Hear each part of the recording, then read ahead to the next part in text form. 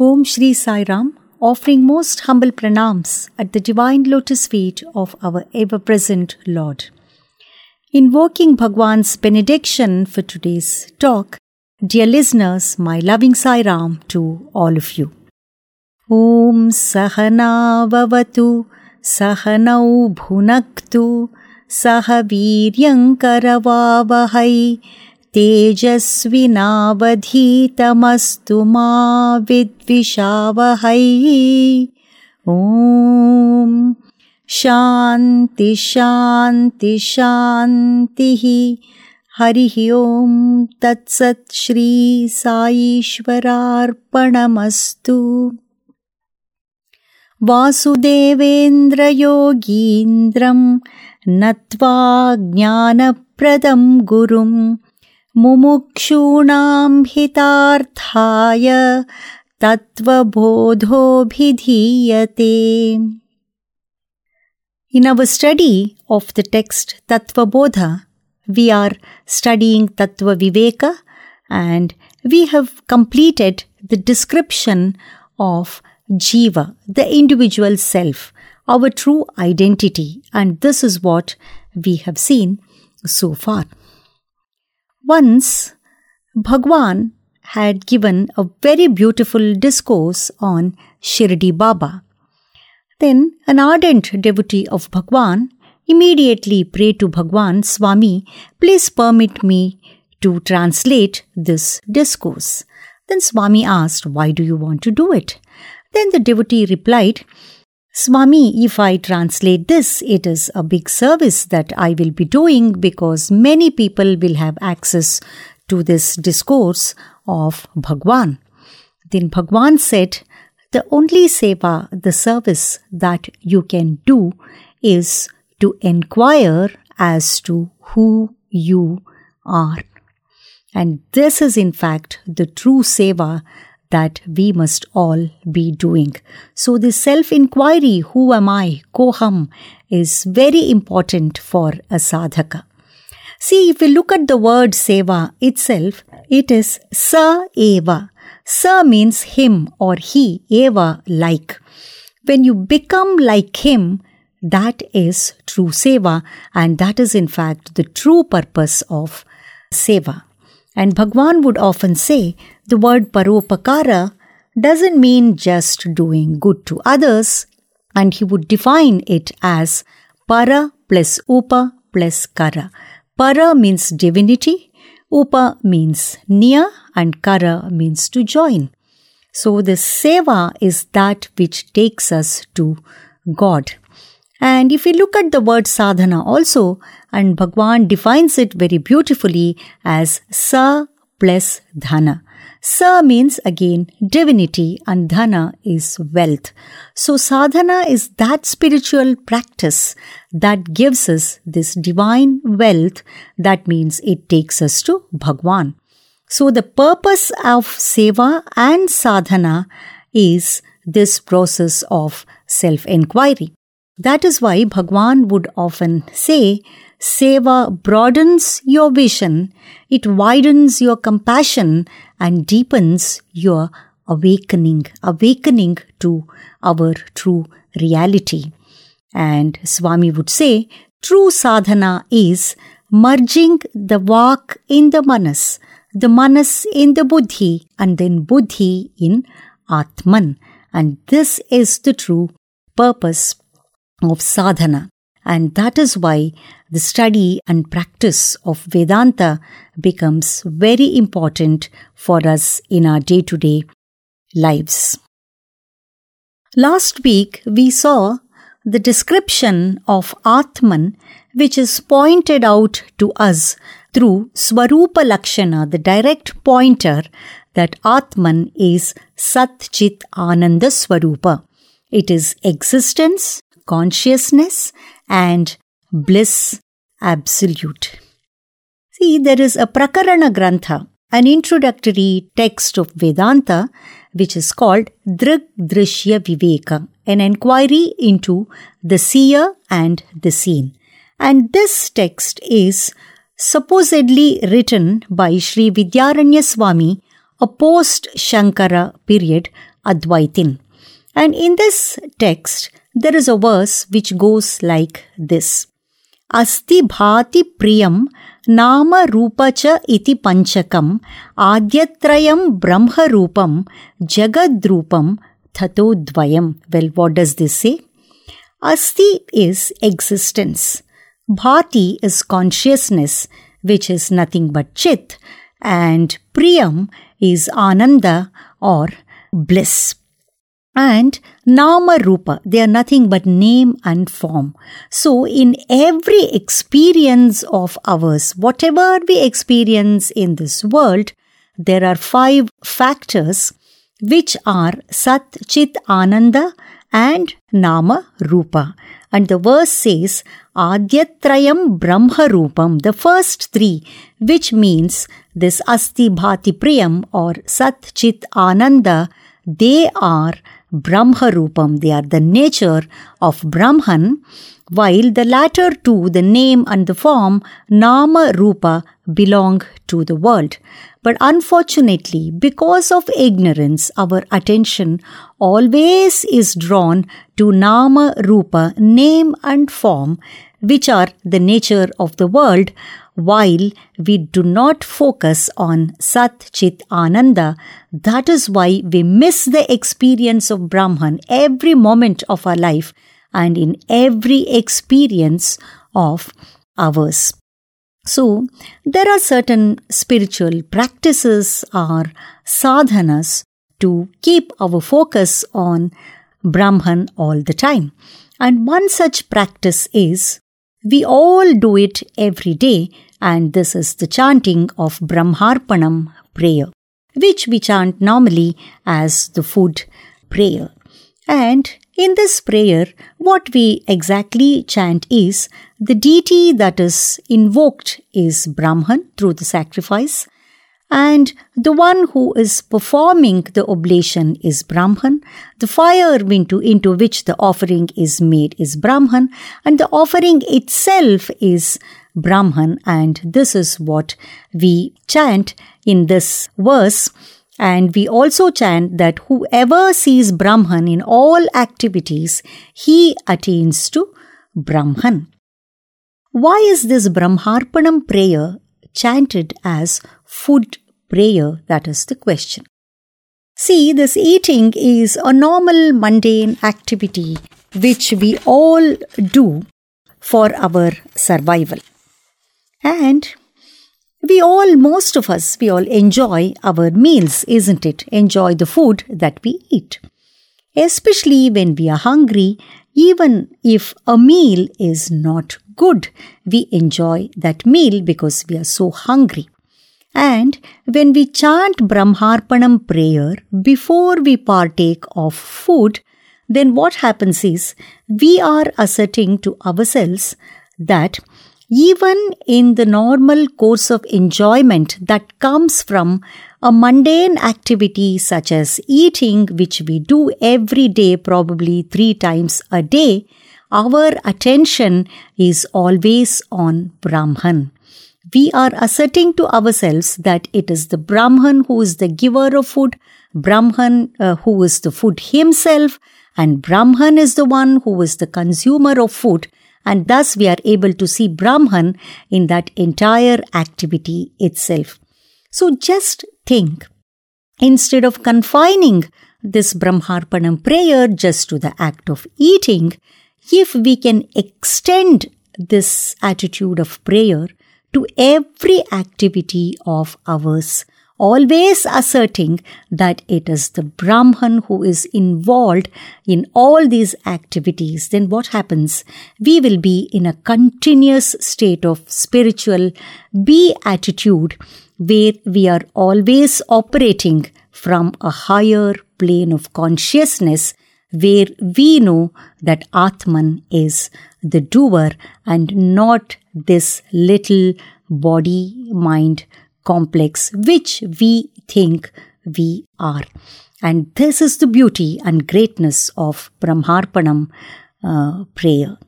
And another important practice that we can all do is the chanting of Omkara. It is called Dirgha Pranava Uchchara, which means chanting the long stretched Om. See, the syllables in Omkara, A, U, M, A, U, M, they represent the three states of consciousness. A represents the waking state and the waking world, and U represents the dream state and the dream world, and M stands for the deep sleep state and the silence that follows immediately these three syllables, which is called the fourth matra or the syllable that represents the real self that we are, and it is called the fourth state of consciousness or Turiya in the Mandukya Upanishad. Turiya literally means the fourth one. It doesn't mean that there is another state other than these three states.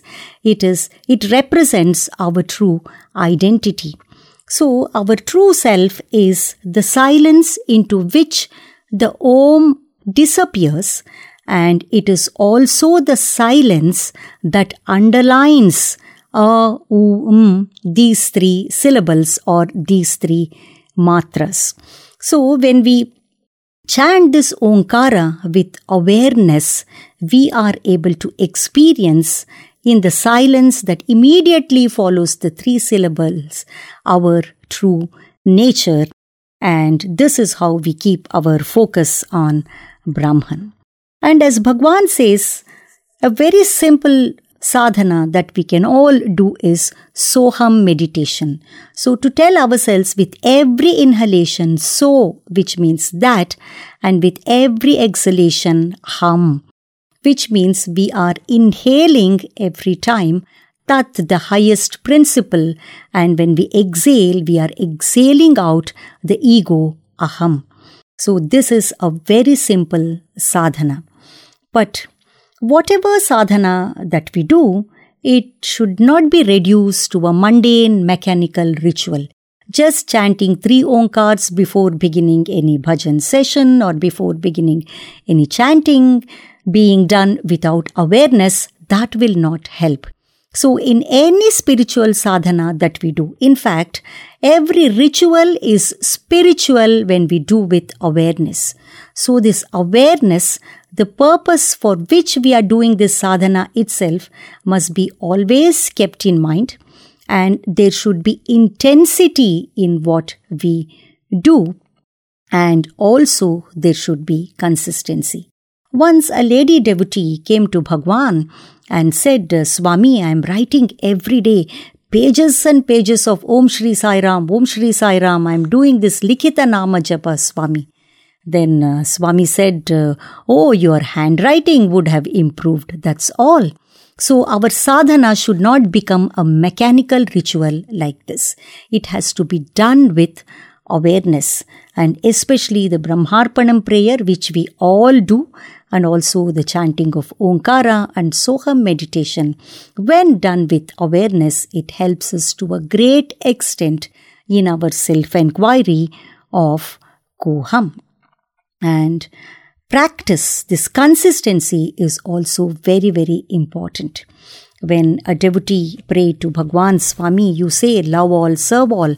And it is all so easy to speak, but it is so difficult to practice, especially even in our own families. And how do we do it, Swami? Then Swami asked, well, how many years did you take to learn walking? And the devotee replied, probably 2 to 3 years, Swami. Then how many times did you fall? Swami asked. Oh, umpteen number of times, Swami. And who helped you? My parents, my elders, they helped me. Then Swami asked, how many years did you take to master the alphabet itself? And the devotee replied, 5 to 6 years, Swami. Then Swami said, how long did it take for you to complete your university degree? And he said, probably 20 to 22 years. Then Swami said, see, for a mundane degree like this for your secular education, you have to toil so much for so many years and with so much of focus.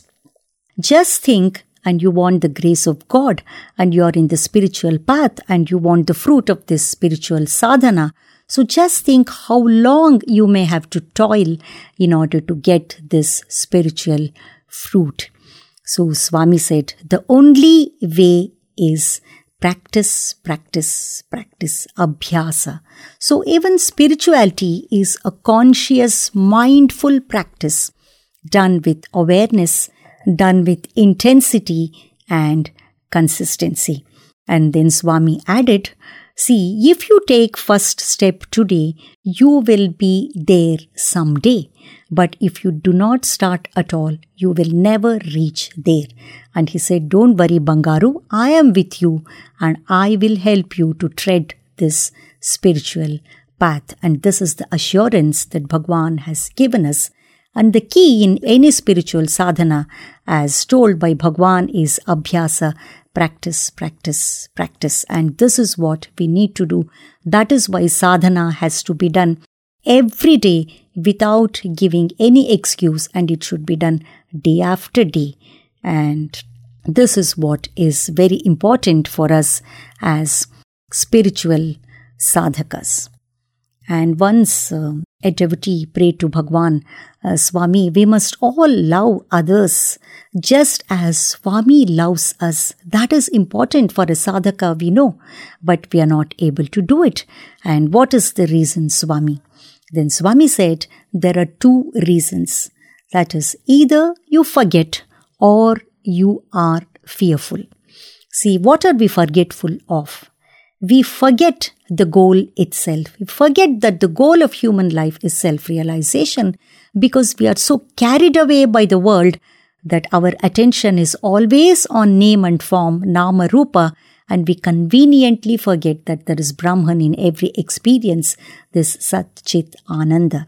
Then Swami said, or you are fearful. And what are we fearful of? We are fearful of losing our little identity that we think we are and that we have built up with so much efforts. I am Mr. So-and-so. I have so many degrees and I have achieved this. So I should be getting it in return. The little upadhis that we add to our name is what is preventing us from going to the level of others, putting ourselves in their shoes and not judging them, and thereby seeing the unity in diversity. So these are the two reasons which we all must keep in mind, and we must strive to overcome these two mistakes that we all commit all the time. Otherwise, whatever seva we do, whatever sadhana we do, it is of no avail at all. And now we come back to the text. So as I said in the beginning that we have completed the description of Jiva, and today what we will see in the text is Jagat, or the universe. See, the etymological meaning of Jagat is Ja plus Ga plus Ta. Ja means Jayate, which means that which is born. Ga means Gacchati, which means that which goes away. And Ta stands for Tishthati, which means it remains or it stays. So etymologically itself, Jagat is that which stays for a short time between birth and death. So it shows that it is an impermanent entity and also it keeps on changing constantly. It is in a flux of rapid and constant change.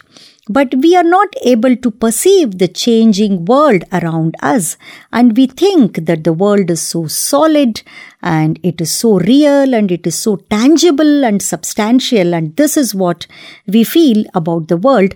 That is because of the limitation of the senses that perceive the world.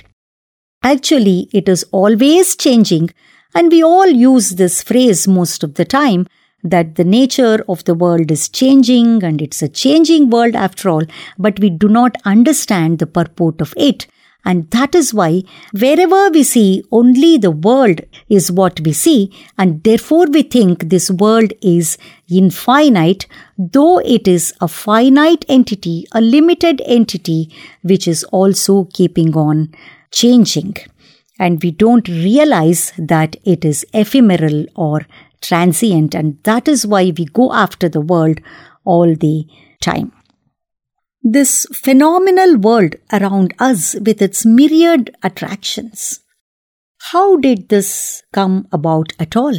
And what is the origin of this world? What is the source of this world? Is a natural question that comes to all of us. Supposedly infinite world. I am using this word supposedly very carefully because though it is finite, this is what we think. It is a vast expanse and an infinite world, and naturally we come to the conclusion that it cannot arise from a finite entity. It should arise only from an infinite principle. And as per Vedanta and as we have studied so far, the only infinite is Brahman or Atman. So we can conclude that this Jagat or universe is from the infinite Atman or Brahman itself, which means the Brahman is the cause of the world. That is the conclusion that we can all easily make.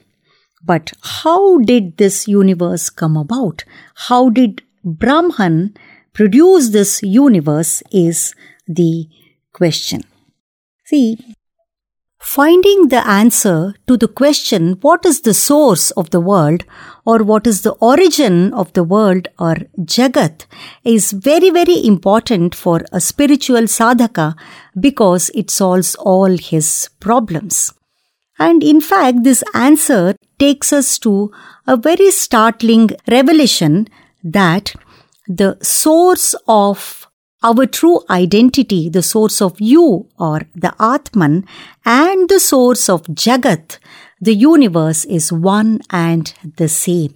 So, which means it is we ourselves which are nothing but the world. It is the Atman that appears as the world, and that is the conclusion. And when this understanding comes to us, that puts an end to all our problems, isn't it? Because as the Brihadaranyaka Upanishad says, Dvitiyat vai bhayam bhavati. Whenever we think that there is something other than us, there is a second entity other than us, it is when we feel threatened by that entity and we feel insecure. When we know that our true self, the Atman, the Brahman, that itself is the world, then there is nothing to be threatened by at all. And this is the understanding that comes to us, and all the petty problems of the world that we face in our day-to-day life, they take a back seat and we are not affected by any of the happenings in our life. And that is why Bhagwan would often use the analogy of the screen and the movie. See, the true self, the Atman, is nothing but the screen in the movie theater, and whatever is projected on it, that is our life itself, that is nothing but that which comes and goes, and the screen is not affected by the movie that is projected on the screen.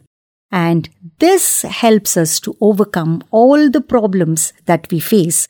And in fact, we are not affected by anything that happens in our life. And this is the greatest benefit that we get from the understanding of the origin or the source of the world.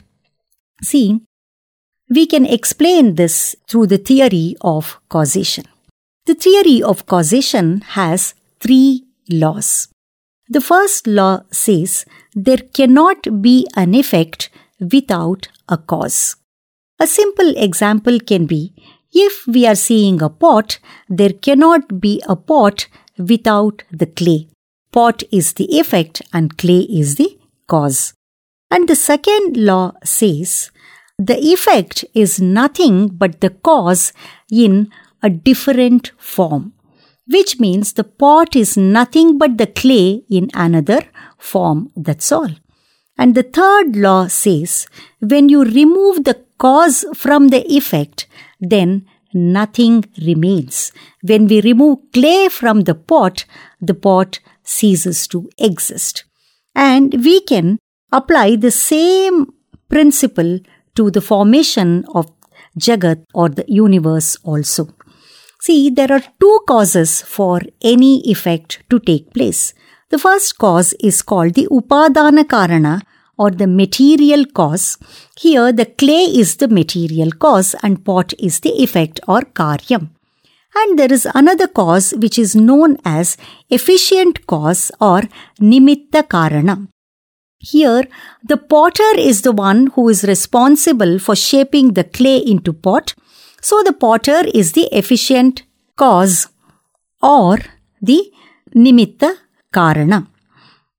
We can apply the same principle to the causation of the universe or world also. See, as we know, the Upadana Karana for Jagat, which is the effect, is nothing but Brahman. And the Nimitta Karana, the efficient cause, is also Brahman because before creation, nothing was there and obviously Brahman should be the one who has caused it also. So the Upadana Karana and Nimitta Karana are one and the same. See, in Vedanta, the conclusion is whenever the Upadana Karana, the material cause, and Nimitta Karana, the efficient cause, are one and the same, then the resultant effect is that which is not real. This is only an appearance and this is only an illusion. And we can explain this with the following example. See, it is the waker, when he goes to sleep, he becomes the dreamer and he projects the dream world. The dream world is the effect.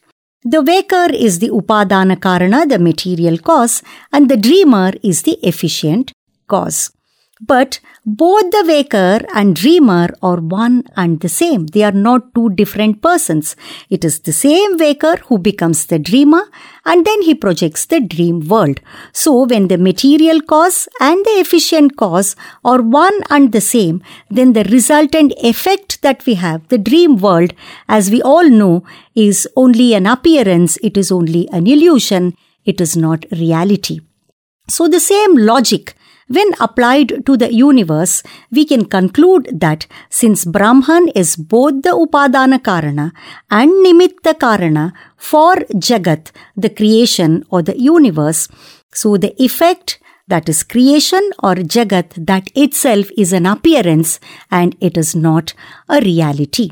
So this is called Vivartavada, that explains the origin of the universe, which means Brahman projects the universe. Brahman himself appears as the universe, as opposed to the Arambhavada, where we say that something is produced from the material. Here the universe is not produced from Brahman, and also it is not a modification of Brahman, but it is only an appearance of Brahman. And this is what we conclude in Vedanta. So the origin or the source of creation is Brahman, and Brahman himself appearing as the world or the creation that we see all around. And how does Brahman appear as universe? We shall see in our next session. I will conclude with the Shanti mantra. Om Purnamadah Purnamidam Purnat Purnamudachyate Purnasya Purnamadaya Purnamevavashishyate. Om Shanti Shanti Shanti. Harihi Om Tat Sat Shri Sai Ishwararpanamastu. I thank Bhagwan and I am thankful to Team Radio Sai and every one of you. Jai Sai Ram.